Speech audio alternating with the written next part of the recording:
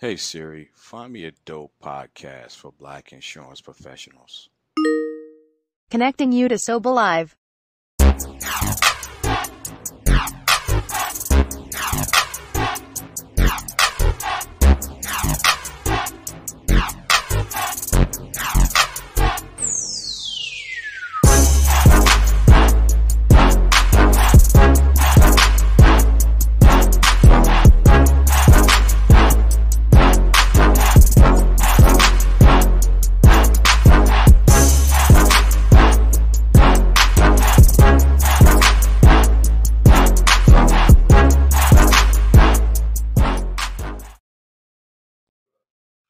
What's up, SOBA family? Welcome to SOBA Live, where industry and culture meet. I am T. Priester, co-founder of SOBA and president of Noble. Hello, everybody. This is Shay. I am founder of The Bridge Financial Accountability Coaching Company and co-founder of SOBA. We also have...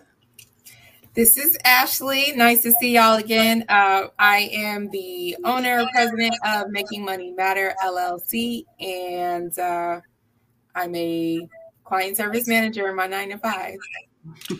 Welcome back, Ashley. Thank you. How's everybody's week been going so far? It's funny, we always ask this, and it's only Monday, so there's not so much that happened well, I can't say that because I know we had some stuff happen, Shay, but how's your weekend? How's your week starting off for everybody? It's been a Monday. That's about all I can say, but my weekend was good. The weather was nice. Good. I was productive. Good. That's always good. And the weather has such a big impact, and in the city of Atlanta and surrounding suburbs, it's always so much to do when the weather is good. I had a very long business meeting on Saturday, but Sunday, I kind of spent the day in the city, just kind of going here and there and seeing what was going on. And it was thick. Shout out to all the Airbnb owners because I know they are getting their money right now. Okay. Yeah, absolutely. Yeah. So my weekend was good. Productive as well. I did something I haven't done in a while on Saturday morning. I got on the phone and did some training with some agents, calling some leads. And you like to think that you don't lose it, when it comes to getting on the phone. But it took me a little while to warm back up to it. I haven't been on the phone prospecting with cold leads for probably about 3 or 4 months. So, I mean, the script is the same. I know it. I've used it for years, but it was interesting getting back on the phone. And I was working with some agents that are transitioning from the field to telesales. And, they were kind of struggling with, on the phone, you don't have to warm up. We're always trained when you're walking up to the door, how to prepare for the warm up in the house, waving at the window, complimenting the grass, the car, whatever. You got that warm up, but on the phone, it's a little different. You got a couple of seconds to establish who you are. You're going to get that click. So we spent a lot of time dealing with that. But again, it was interesting because, again, I haven't done it for months. So enjoyed doing that. Monday had some hiccups earlier today. But as I shared when we were backstage, it's raining over here. So I'm hoping all that's getting washed away. And the sun is back out tomorrow so we can get back at it. That's right. That's what's up. I actually have to go in the office and do the same thing Thursday, get with a new agent and go through some calls. So I'm excited. I haven't done it in a while. Working for a corporation, we've been restricted a bit, with meeting, and I'm really excited to do it because I know agents are like, hey, we're feeling really isolated. So, bringing on and hiring new agents at a time when we were in a lockdown was really difficult. It was difficult for me, but more difficult for them. So I'm looking forward to getting on the phone with them Thursday too. So let me ask you this, Shay. I know United Healthcare pivoted with everybody else during COVID and did a lot of telesales. How did your agents adjust to that? So I would say that my agents so the typical agent on my team is probably, because of course I'm focused on Medicare, and although it's a sweet spot for a lot of us, my average agent is about 60. Really? Okay. I'll say 57, right? Because people are really catching on. But I have one agent who he was a State Farm agent in his previous life and just running a lot of volume, PNC. And when he realized that he could run all of his Medicare business from his office, I'm like afraid every time we're on the line because I think he's going to stand up because he always talks about how he doesn't have to put on pants anymore. Oh God, yeah. So I'm just always like, but they love it. The ones that really get it, they absolutely love it. They don't want to go out anymore to the point that they're saying to clients or prospects, do you really want me in your home? Like, do you realize we can do everything over the phone? So they really, really get it. Now I have some who are a little bit, challenged technologically, some of my elder agents. So they, of course, are used to the face-to-face, going driving all the way to someone's home. So I hate to lean into a conversation around ageism because I really try and help them as much as I can, but I definitely can see where their production, their interest has really waned in this current environment. Yeah. I think for me, I was more interested when I heard that a lot of the Medicare carriers were going to the telesales platform. I was curious to see how the seniors would deal with it. Right. I know the boomers are a lot more technically savvy than, prior generations. So, I didn't know how that was going to play out. But, when you start dealing with seniors that are in their 70s plus and you're saying, log on to the internet so we can do this, electronic application. Right. Where, in the past years, they've been used to agents just coming by and them signing the paperwork. So but I was curious to see how that played out. Yeah, if you think about it, they couldn't even go and visit their friends or husbands and wives in a nursing home or, at a hospital. So honestly, the lockdown, I would say the overall lockdown of the pandemic really made writing an insurance policy or accepting an insurance policy over the phone or by email. It really made it a small thing, to be honest. So if there are those of you who are still not understanding that you can get down, from your home office, you guys are missing out. Yeah. And I'll share one more thing. We did consult with a small agency that was doing Medicare, and the facilities that they were working at were all on lockdown. They weren't letting anybody in, like you said, not even family, a certain facility. So what we did is had them connect with the director at the facility, and they had a little computer room. So they would set appointments and the seniors would come down and get in front of the computer and do the Zoom. So I'm like, you just got to get creative in these spaces. That's right. Like, you get, it's always a solution. You just got to figure it out. So right. This is where we are. This is where we are. You're right. And we got to just roll on. We got Nicole. Nicole said she is on the podcast. Pull up. Hey, Nicole. Glad to see you are on with us. Don't know who the other one is, but yo, back to you. We got a couple of people who are hanging with us tonight. So before we jump into the conversation, let's get into some industry news, right? Gotcha. I'm so sad about this. We can always find a story about fraud. It's so terrible. I even tried to look this agent up online, but I couldn't find her. I guess she took her profile down because I really wanted to see her. But an Arizona insurance agent pleaded guilty to plundering $1.3 million from an elderly client she claimed was a rich uncle. You know why she stole that money from him? Guess what? She was doing it because she was trying to pay back 9 other clients that she ripped off. Wow. Yeah. So 49, I am going to say her name, Corey Williams, 49. Yeah. So she's almost 50 years old, and this is what you're doing at the midpoint of your life. But she was actually, I think she's going to get about 20 years for this last case, the 1.3 million. She actually got 51 months for the priors. So she was just really on a roll. She was thinking she could cover up what she done previously by doing more fraud. How much was it? 1.what million? 1.3 million. That's from the one client who she claimed was a rich uncle trying to cover up what she done previously. I think the previous crime may have been about a hundred and some odd thousand. Yeah. So I guess she just got See, really, 10x time. yeah, yeah. Yeah, so I don't want to give anybody any ideas, and this is for conversational purposes only. So I ain't trying to figure this out. But what are you thinking? An annuity? She tried to write an annuity or something? Yeah. Because So, how else do you get access to $1 million? so as part of the fraud, she convinced this quote unquote rich uncle to give her 125,000 to donate to a charitable fund. So he has a special needs daughter. Mm. I mean, she really, really went deep with it, or like we can say to the gutter with this one. And yeah, and was siphoning off of clients' annuities funds. Yeah, so if you are writing an annuity, that is one of the most regulated type of policies you can write in our business.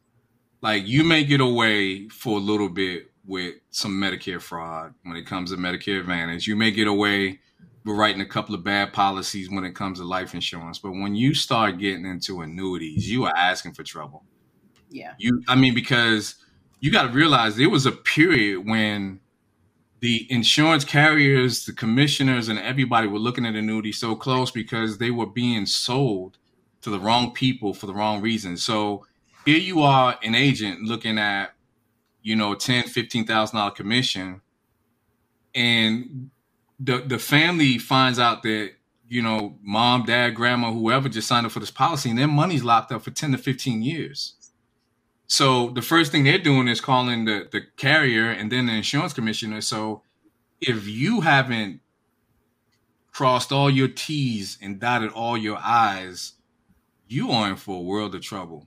I mean, even people making honest mistakes with something as simple as telling the client, we're rolling the money over. Don't go cash it out. Because if you cash out of that retirement account or whatever, now you just caused a taxable event.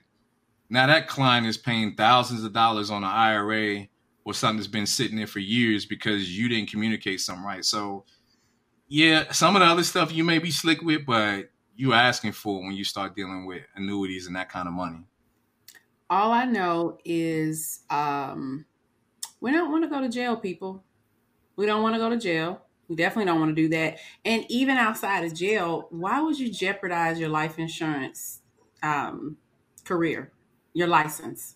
It's one of the best things that you could ever do, and you jeopardize it. But anyway, we don't want to give her too much time because none of us in SOBA are doing anything like that. So rolling right along. I looked at an article I thought was pretty cool about health insurance with customized coverage and lower cost. Burnham Benefits, BURNHAM. This is a company that is shaping innovative plans for like-minded businesses. So I don't know if you all are hearing about more of it. I've seen a couple of articles since the pandemic that talk about companies utilizing captive insurance programs, basically taking a group of companies that they'll join together, create a fund, and you can also call it a buying group. And they're generally in a like to like industry, or they're in the same industry, I should say, like to like business.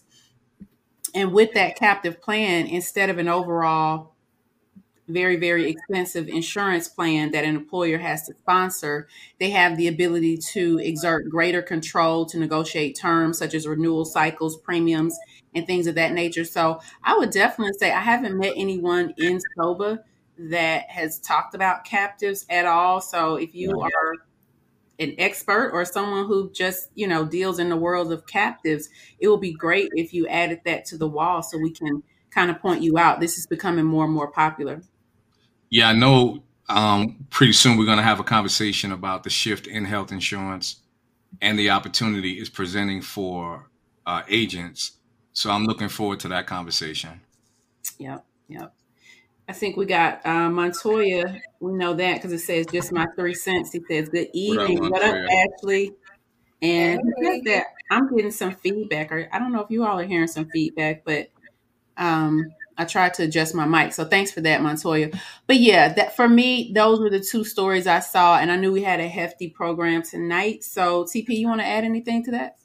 Yeah, I got one quick story that kind of ties into some of the conversations we've been having over the past few weeks. This one says 81% of flood insurance policyholders will see rate increases. So the theme we've been seeing and discussing over the last few weeks doing some of our industry news is we saw life insurance premiums go up across the board, term, whole life, IULs. Last week we talked about auto insurance rates going through the roof and out of control.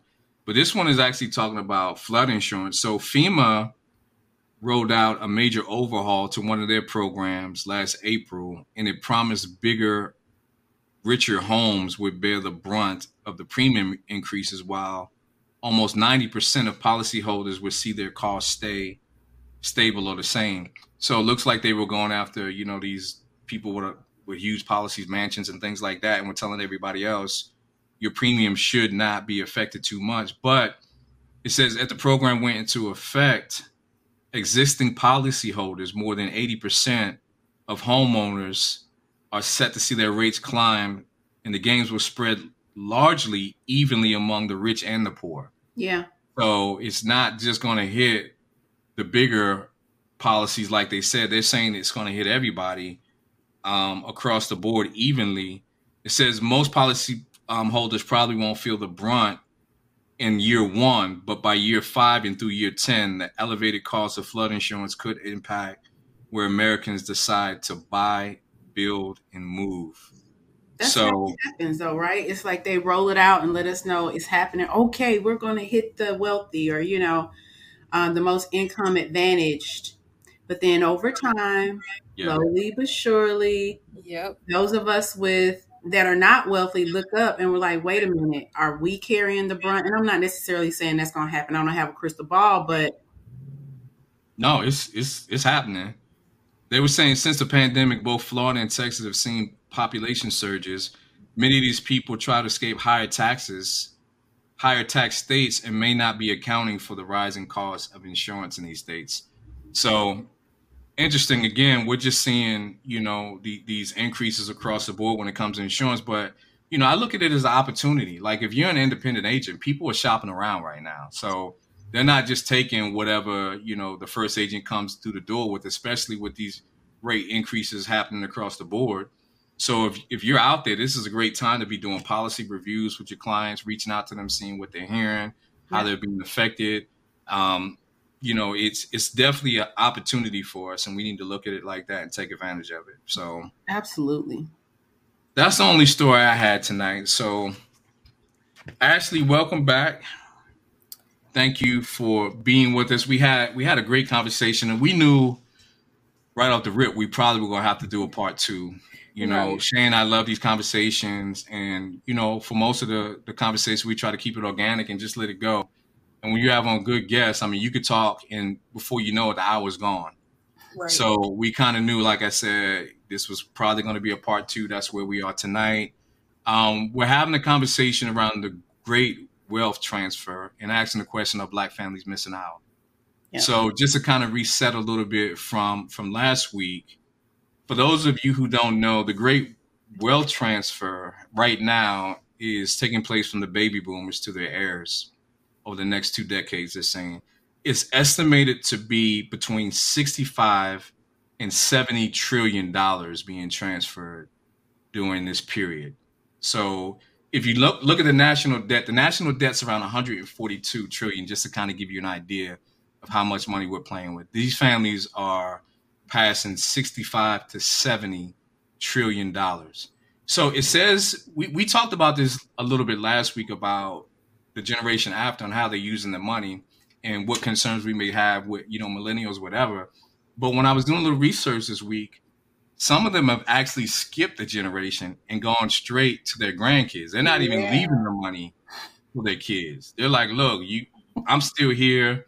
You better get what you can get from me while I'm here, because this money is going to the grandkids and the great grandkids. And I thought that was very interesting because, Shay, last week you brought up the sandwich generation a little bit. Mm-hmm. And this is kind of throwing some of the traditional ways we looked at generational wealth being passed down. They're skipping generations now. So I don't know if it's because of the dynamic of the relationships and millennials moving differently and the parents maybe not feeling that, or if it's just the new way of doing things. I don't know. So Ashley, I want to take a stab at it, and then I want to turn it over to you. So, is it because the millennials are at home with them anyway? I don't think that's the case. You know, like in reading up on real estate, millennials really took advantage of work from home and getting into the housing market. So I don't think that's what it is. But I do think a lot of it comes from this misconception about millennials and their work ethic, and really a lack of understanding of how costs truly have gone up and impacted millennials the way that it has. I think that's the thing that I enjoy seeing most when people talk about numbers online, and you talk about how I think something I read said that, I can't remember, it was like affordability is like 22% back in the day, and now it's at 14%. I mean, even with Atlanta being pushed out in terms of being affordable based on housing prices and income, I think if I'm thinking about it, like, I would want to make sure that my grandkids are okay. Like, you're alive, you got this, you know. I don't know how inflation in the future, especially when you talk about student loans and money, how is that going to impact those grandkids? Like, you're all right, you got a job, you're saving, you know, and I think that comes from a lack of honest conversations, very vulnerable and transparent conversations about finances, that it's just like, you're good, let me worry about them, because what will it look like in 15 or 20 years? Let me take care of them. Yeah. So I think one thing that's interesting is when you look at the baby boomers are probably the last generation that had actual retirement plans and pensions set up. Yeah. Right. You can work for a company 30, 40 years and leave with something. Mm-hmm. Whereas now that's no longer the case. I mean, we're heavily investing into 401ks because the guaranteed pension plans are no longer there. And then millennials they're in a nice space where you can still make good money without locking yourself up in a corporation for 30, 40 years, right? With the advent of social media and the gig economy and so many different things, you know, to your point, Ashley, I think the baby boomers may be looking at them like, y'all all right. Yeah. I need to, you know, start setting up my grands and great grands. So again, it was very interesting when I saw that. But just want to give a breakdown real quick of the different generations before we get into the conversation. The baby boomers born between 46 and 64. The silent generation was before then, 1925 to 45. The great generation was before then, 1901 to 1924. Then we have Gen X's, 65 through 79. Millennials, 81 through 96.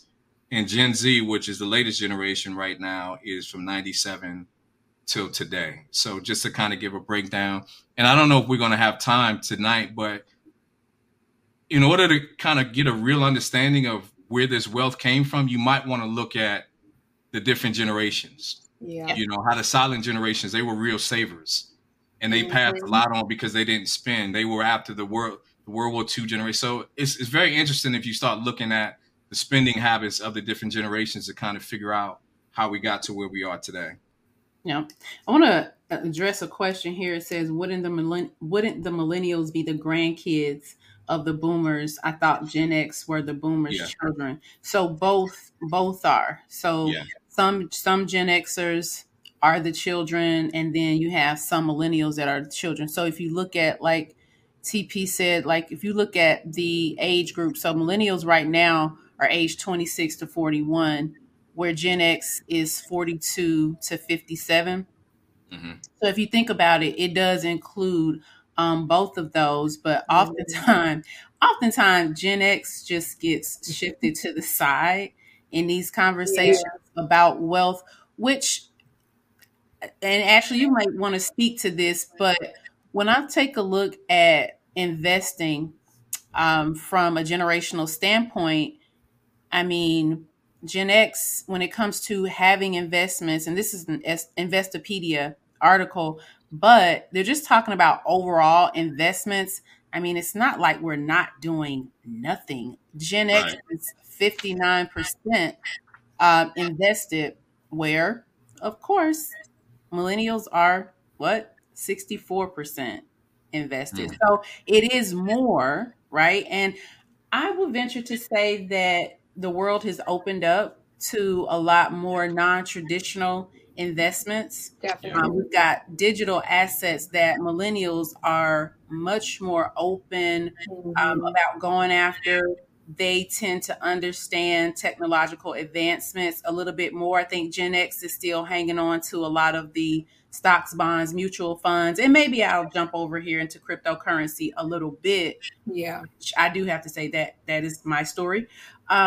But Ashley, I'm interested from your standpoint. First, I'm interested to know what is the average age of your client, and then what does their, depending on the generation, what does their investment portfolio consist of?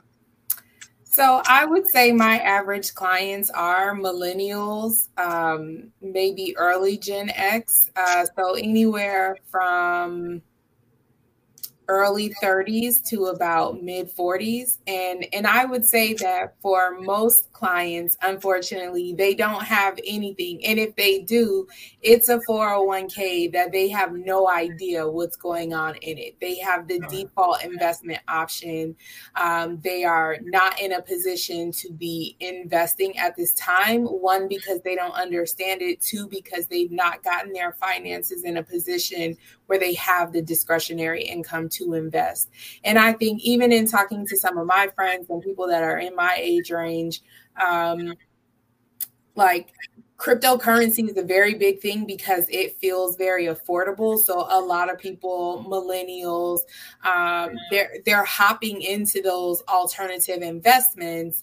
But I think they're leery of traditional investments just because, like, you have the Great Recession that happened. You have 2008 when they were entering the job market. There were corrections in 2017. So, like, all of these things have happened that have kind of shaken their confidence in investing in traditional investments. And like, when you think about it, like, these companies, you're not getting Amazons every couple of years, right? Like, if you had the opportunity to get in on Amazon when it was $15, like, Right. you are making really good money right now. And so there aren't as many opportunities where these companies are coming out and they are sustaining themselves and they're not being bought up. Like, now we have these larger companies that are hopping on and trying to get these companies and buy them out. So you really don't see the opportunity to see that appreciation in your account because those companies aren't lasting long. They're being bought out by those larger companies. Right. Got a couple more questions real quick. Somebody said Black boomers are not passing wealth in the same way. Expound on that a little bit. Do you just mean the amount, or? Well, I mean, now they can expound upon it, and I want you to, but that was the next turn of this conversation because we're talking about the greatest, wealth transfer in history. Mhm. But for Black folks, that hits a little bit different, right? Because you are also dealing with this increasingly large wealth transfer, wealth gap, racial wealth gap. So with those two things together, one of the things I was reading, it said, as far as the transfer of wealth from the boomers down to the millennials, it says basically 400 of the richest, those on the Forbes list, they'll be receiving like 50 million a piece, right? Wow. All right. We're not in that number. Yeah. It says Black families are 5 times less likely to receive a sizable inheritance. I even read which depending on the part of the spectrum that you fit in, it's more, right? It could be a lot more. But I read something that said that an average inheritance, we're not talking about the richest, the 400 richest anymore, but an average inheritance could look like for a millennial something around $240,000. And I said, well, wow, I'm interested to know who they surveyed. Because for us, it doesn't look the same. And that really was the premise of this show. That was the bedrock of our show. We wanted to talk about the way it hits differently in our community. It's just not the same. So, quick comment: Gen X and Millennial in the Black community are more likely to be caring. I'm thinking that's saying for our parents. That's Nicole. Yeah, Shay talked about that, the sandwich generation. So taking care of your parents and your kids is very common. Can we do one thing real quick? Let's define wealth. Thank you. Right. I always love Chris Rock bit where he always talks about, he said, Shaq is rich, the guy that signs his check is wealthy. So there's a lot of different, terminology going around, definitions going around when we talk about wealth. Ashley, you're more in that space, so can you kind of define what wealth looks like? I think for me, wealth is having assets, whether that's cash, stocks, real estate, that goes with generations. It's not just stopping with your child or your grandchild. When you're talking wealthy, you're talking about lifetimes. You're talking about it's staying in the family, in the family, in the family, in the family. It's not leaving. You have created something that exceeds your and future generations' lifetimes. And it's not just you can buy the things that you want and not worry about it. It's that whatever needs your family has, they're met, all without any work or input that they have to do on their own. Like those assets are truly taking care of your children, their children, their children's children, and the things that they're doing above and beyond that are further increasing that wealth, that value that your family has. No, I agree 100%. So to that point, we're working with, our definition. We just put it out there. Ashley put it out there, the definition of wealth. And, the question when it comes to the racial wealth gap and it comes to this transfer of wealth, just pouring on down, right? That many of us won't get. Is it even fair? Should we be looking at mainstream wealth as a Black community? Should we be looking at and judging our wealth based on mainstream, or is that more of a distraction to keep us feeling less than? What should we be doing in the face of all of this news, knowing that we have stark differences? Yeah, I mean, I feel like unless we could go back and rewrite history, right? Like we can't use the same definition because the playing field was never level when it started for us. Like that's just a community thing, right? There is no way that we can get back the wealth that was done in terms of the land that was stolen from us, from the economic development that we did with our labor, right? Like there's an unspeakable amount of money that is just gone from the labor that we've had. And so I don't think that's fair because we can never catch up to that right now, right? Like, could it be possible in the future? Absolutely. But it would require our community as a collective working together to ensure that for everyone. And right now, that's not where we are. So I don't think it's fair, but I think that we can start moving the needle in the right direction by ensuring that just the basics are in place for everyone within our community so that, I mean, that if you have kids, it's still going to cost money to raise them, whether you're alive or not. So why don't you have life insurance? Why are you only getting the basics? Why are you only having the policy through your job? It comes down to like, if your car is the main vehicle, why would you not have enough for it to be paid off so that asset can transfer over, or having enough for your home to be paid off? Like these things that are going to make the lives of the people in your life easier, where they don't have to worry about shifting what their financial responsibilities are to take on your financial responsibilities because you've passed away. And I think that's how we can start shifting the conversation around wealth in our community, is just by having the basics together. I agree. Shay, there's a couple of comments up there. You want to read them? Let me see. Wealth is the number. Oh, wow. We got a lot. The numbers I seen about 5 years ago was 401k is the average white inheritance. I'm sorry. 140,000, I guess, is the average white inheritance. In the Black community, 80% do not receive an inheritance, and the average for the other 20% was about 40,000. Wealth is having financial capability that extends at least 2 generations that does not require someone working to achieve the resources. And then another set, that's Nicole, says we can't compare. I think Montoya was the first, maybe the second. And then lastly, it's not a distraction if it can wake us up on learning how to gain wealth based on the rules of the game. It is a distraction if we care about closing the gap. Yep. But it is a motivator if it can encourage us to be a lot better. Just my 3 cents. So for me, that's exactly the point. When we talk about closing a gap, in my mind, that is a terrible distraction. And it continues to work. It continues and continues to work. One of the things that you said, Nicole, that I am a strong proponent of, you didn't say these words, but you talked about community responsibility. I'll sum it up that way. And hopefully that's okay with you, because the way that I look at wealth for our community, one of the things that I think is a game changer is co-op. I always talk about co-op and co-op businesses, owning businesses together that we own, control, and can pass down.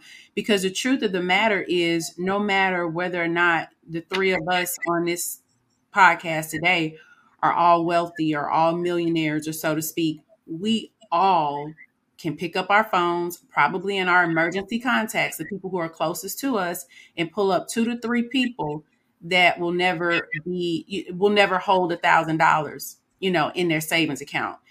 And wealth is also in our families. Wealth is also our community.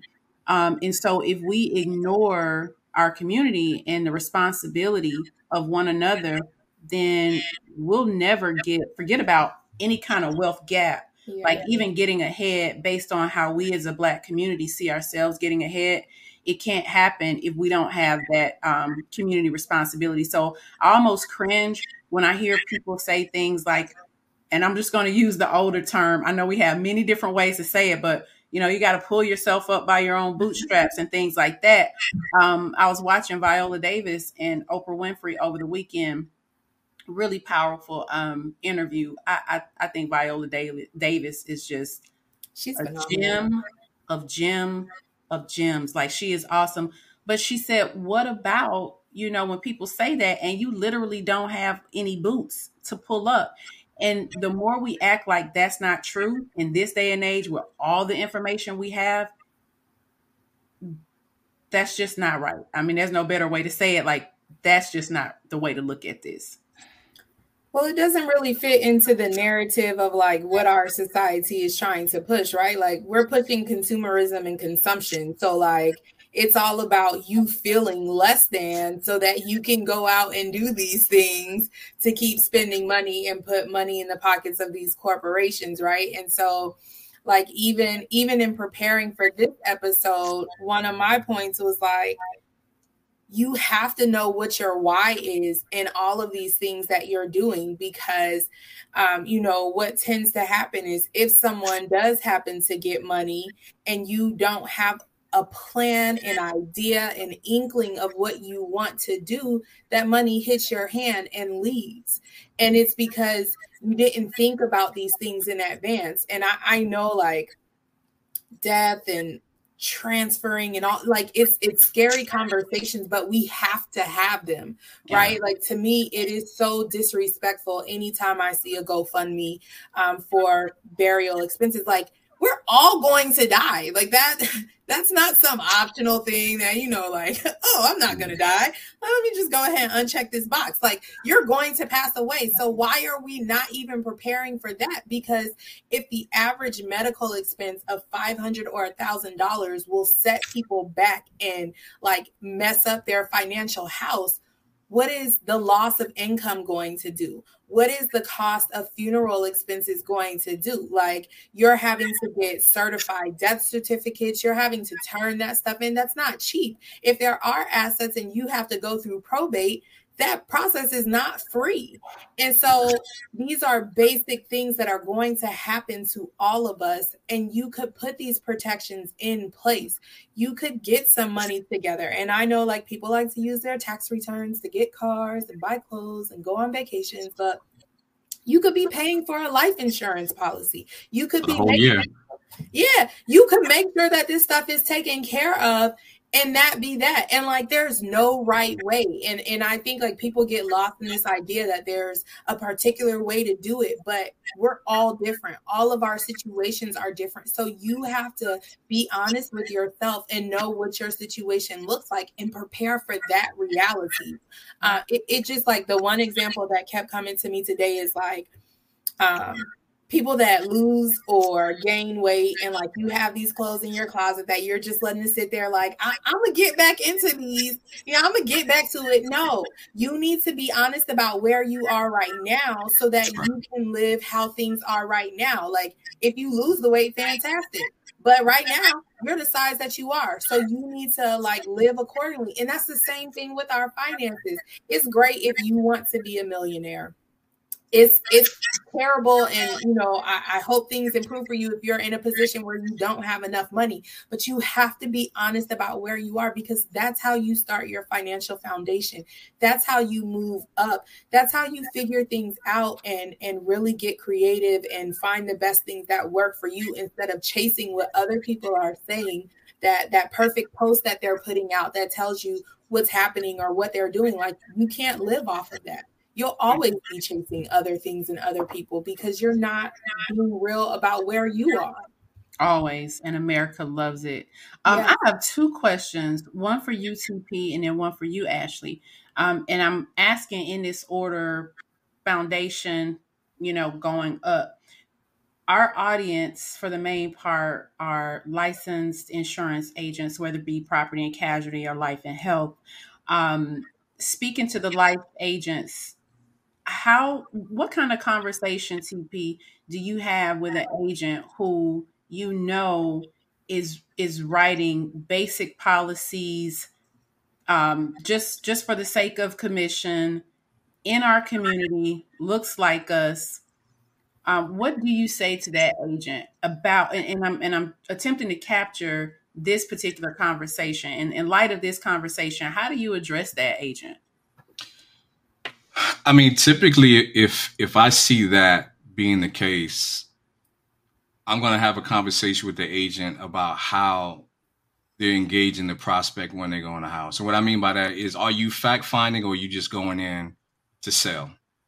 Right. So I don't have that situation too often because they understand the culture of my company, but it's definitely something that requires retraining a lot of times for agents, because again, when most agents come in the industry, they're told to sell basic products and everything is based on production. So if I see an agent coming in, I'm sitting them down, having a conversation, say, are you really doing what's best for the client, or are you doing what's best for your pockets? And if it's the pockets, then it's going to be a completely different conversation, right? There's one thing if you just aren't trained properly. It's another thing if you're just not out there doing the right thing by the client. So we definitely have those conversations once I look at those numbers and see what they're producing. Yeah. When it comes to life insurance agents who may not be securities licensed, may not even be dealing with annuities, right? And from a wealth building perspective with products, right? Ashley, what would you say an agent should also be layering into that conversation? Someone calls them and, ask them about, I think I need $50,000. You know what I mean? I need insurance. I don't have insurance. But from the standpoint of an advisor, a coach, what are the things that that person is missing out on saying, to help this family in terms of wealth building? So for me, there's always two things that I do with my clients when we're talking about insurance, and I want them to come back to how it feels. One thing that is always big for me is saying numbers, right? Because people hear them, but if you don't put it into perspective, what's happening, they're not going to get it. And so, like, one thing that happened to me, which is like, my mom, she is a claims adjuster. And so she was like, Ashley, I want you to tally up the stuff in your apartment. She was like, what is the minimum for your apartment for insurance coverage? I was like, 20,000. She was like, so tally up the stuff in your bedroom, you know, your dishes, all that type of stuff. Like, would you still have to come out of pocket to pay for things? And so, like, I sat down, like, tallied up my DVDs, like all of this stuff. And I was like, I mean, if anything happened, I'm not going to have enough coverage. And so when you have these conversations about, oh, you're getting a $50,000 policy, well, it's going to cost you X amount of dollars to be buried. It's going to cost X amount of dollars to, you know, with this is the debt that you have and you pay it off. And now you have $5,000 left for your spouse. What is $5,000 going to do, right? You have to make it a real conversation. Yeah. You can't assume because they hear the numbers, right? $400,000 sounds like a good amount, right? But if your home is $250,000, you have a special needs child, and look, that's not going to do anything, right? You know, and so you have to make it real in that sense. And then the one exercise that I always try to do with my clients is, again, I come back to the feeling, and so I say, how does it feel if we run through these numbers and you only have $5,000 left? And they'll be like, I'm concerned, I'm worried, right? You have to play to those emotions. And so then you give them another number. Well, what does it feel like if you have $100,000 left over? I know my spouse is going to be okay. I know that would cover my child till high school, and, you know, then they can figure it out, right? So you have to, how does it feel in your body? And we're constantly moving. We're constantly like going, that we get disconnected from these feelings. And when I have these conversations, I tell them, like, I want you to feel okay, because if you don't have enough coverage now, like, it's not going to change. You're getting locked into this, right? Right. And you have to come back to what's going to make you feel best, what's going to alleviate that anxiety. Because if you realize that you sign up for this thing and you don't have enough coverage, at some point it's going to give you anxiety. It's going to be running across your mind. You're going to have to figure out how to get another policy. Why not skip all of that right now and really be focused on, how does this make me feel? Do I feel empowered? Do I feel taken care of? Do I feel like my spouse would be taken care of? My child, my grandchildren? Is this enough, right? Come back to how your body responds. And like, when you say numbers, you give them a second to really process what that looks like. And I like to break it down to the month. Like, don't just leave it with the annual amount. Break it down on a monthly amount. You know, when you're talking about $100,000, you know, what someone's getting is $4,000 a year. And then you break that down to a monthly amount. Like, I can't do anything with that. You're right. You can't. Let's have a real conversation about what you actually need, what's going to put you in the best position. And you meet between what I can afford and what's going to do the most, what's going to give me the most bang for my buck. Right. And I think what Ashley's actually talking about right now is what separates an advisor from an agent. Yeah. Right. An agent is out there for a quick sale, quick transaction, where an advisor is really taking into consideration the person's situation right now and how to better position themselves for things that may come.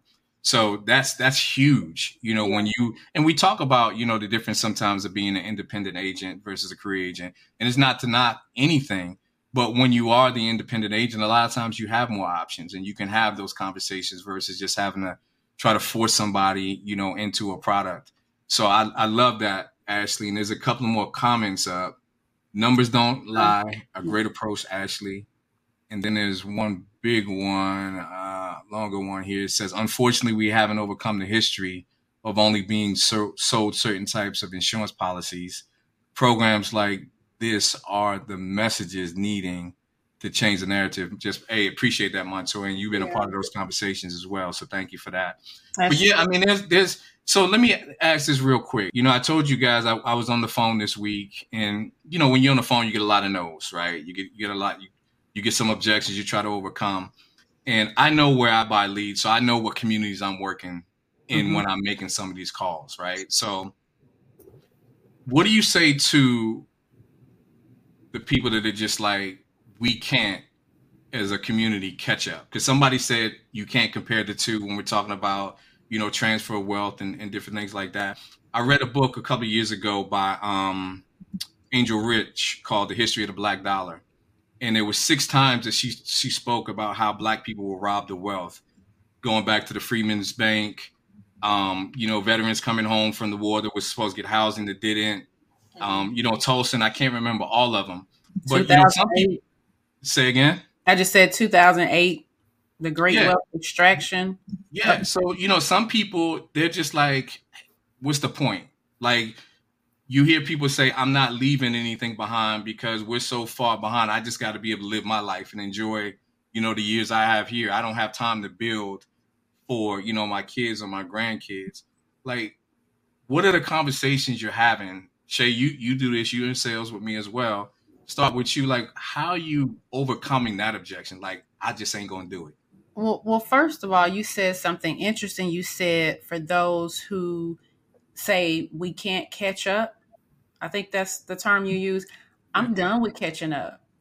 Forget about catching up. Don't worry about catching up, you know, from where you are right here, right now. And this is why I love what Ashley does.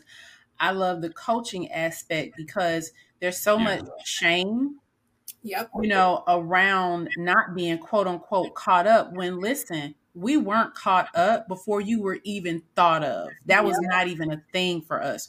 So if we can help people shed or open up where there is shame, where there's financial shame, that is what I would like for insurance agents, even those who are not advisors or deal with quote unquote investments, but all of us deal with money, and insurance is the foundation of it. And so if we could learn, I don't know if it's a sensitivity, you know, Black sensitivity training, even though we are Black, I don't know what that looks like, but the approach has to be different in reference to starting from where you are. Ashley talked about something really, really important.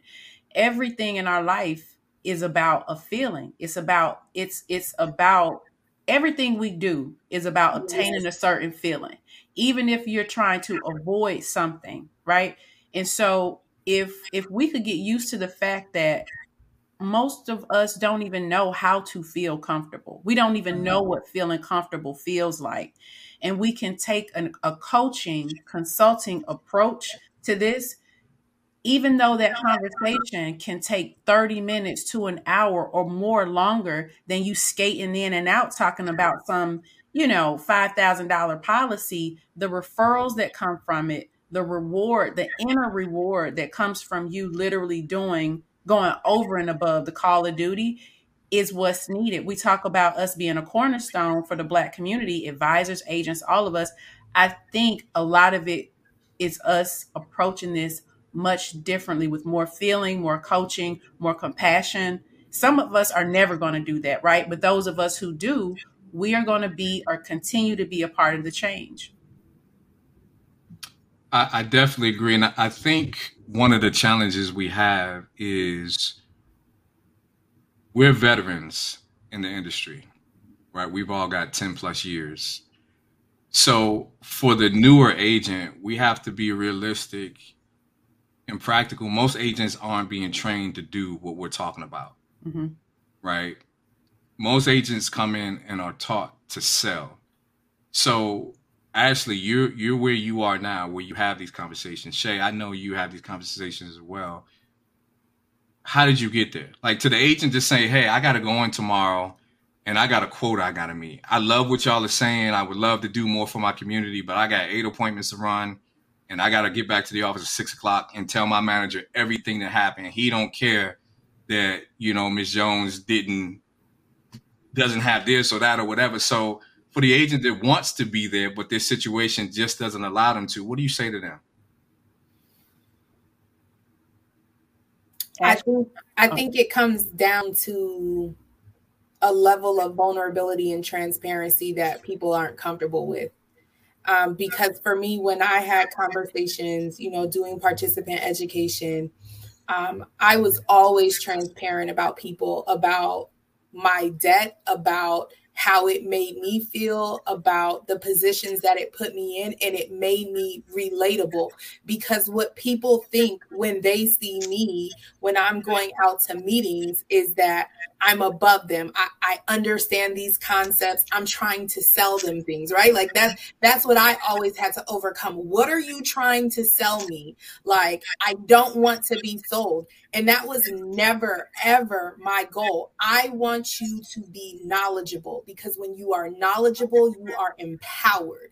And so for me, it is talking to every person as if they were my grandmother, as if they were a child, not condescending, but I'm going to explain to you what term is, what whole life is, so that you understand them. Let me make sure you get it, so that when I build on these concepts, when I take it back to your story, you can relate to it, because I know that you understand. And I don't think, whether it's insurance, it's financial services, people aren't willing to treat people like they're basic. They're people, when you've been in your industry for a while, you have this set knowledge and confidence in what you know. And so you go in with the assumption that people are going to understand the basics, but like, your basics is not the average working person's basics. So even the concept of term, like, when I talk to my clients about insurance, because I'm like, I want you to shop. You need to shop around every year.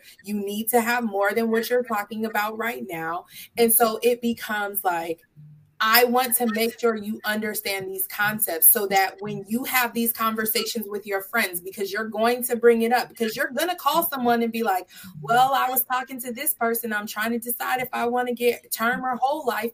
You can have conversations and extend that net and increase that knowledge for other people. So like, I want to make sure that I'm being transparent. I'm being vulnerable with you. I'm not talking above you. And I am trying to understand your story. I'm trying to get to what your need is. Doesn't matter what's going on for me. What is your need? And how can I get close to meeting that for you, and making sure that you understand it at your level, not my level, at your level, so that you can make the best decision for yourself.